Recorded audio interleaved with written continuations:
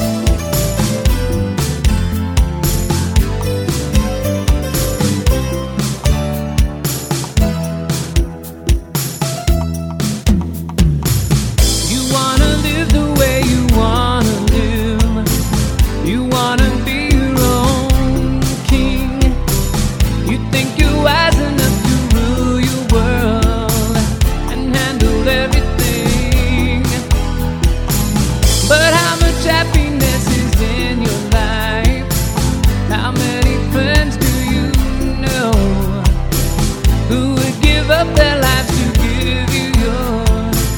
Do you think anyone would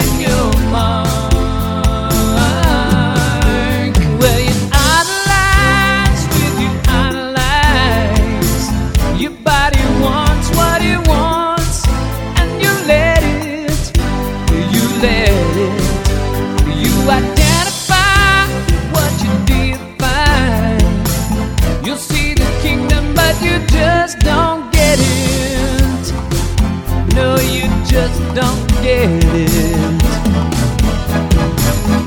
Don't you think you should think about it? Do you know all there is to know? There's a choice you can't live without it. You can't be sure where you're gonna go. Where you're gonna go.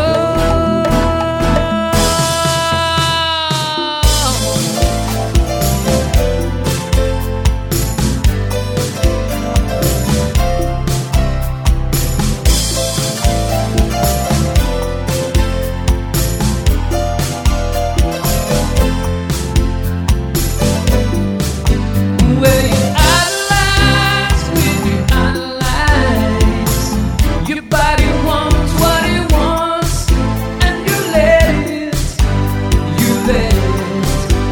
You identify what you defy. You'll see the kingdom, but you just don't get it. Yeah, you idolize. Will you idolize? Your body wants what it wants, and you let it. You let it. You identify what you defy. You'll see the kingdom, but you just don't get it. No, you just don't get it.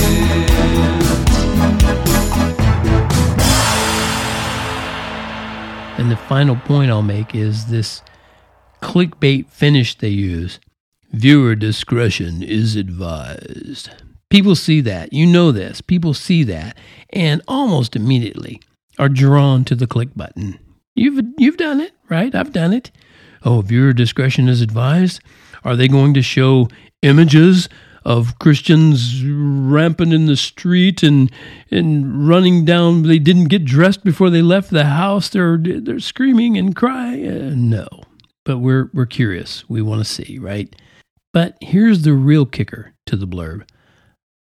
If you do a quick check at the bottom of that same page, in a much smaller font, you see a message revealed that says this. Now check this out.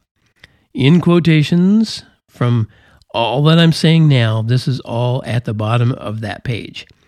The products and claims made about specific products on or through this site have not been evaluated by the United States Food and Drug Administration and are not intended to diagnose, treat, cure, or prevent disease. The information provided on this site is for informational purposes only and is not intended as a substitute for advice from your physician or other healthcare professional or any information contained on or in any product, label, or packaging. You should not use the information on this site for diagnosis or treatment of any health problem or for prescription of any medication or other treatment. You should consult with a healthcare professional before starting any diet, exercise, or supplementation program, before taking any medication, or if you have or suspect you might have a health problem. All right. Yeah, I make a living doing those kind of things right there. So, yeah, I'm pretty good at it. Anyway, so which words are deceiving? Which ones? The blurb or the disclaimer about the blurb? Or my words? Are my words deceiving? How can you know anything is true? Is there any way to know at all? Maybe there is when you rightly divide with discernment and wherewithal. Thank you so much for tuning into this covert viewer discretion advised episode of Rhyme and Reason. And tune in to TonyFunderberg.com. That is the wonderful site that sponsors every episode of this podcast. Over at TonyFunderberg.com or on Amazon.com, either one, you can find The Lonely Lily Pad. It's a book for kids that they can read and color in and draw in. And there are links on every page and at the end where you can scan with your phone and force me to read it to them. Yeah, it's pretty cool. Thank you so much again. And as always, remember, life has rhyme and reason because God made you. There's a rhyme and reason for your life. There's a rhyme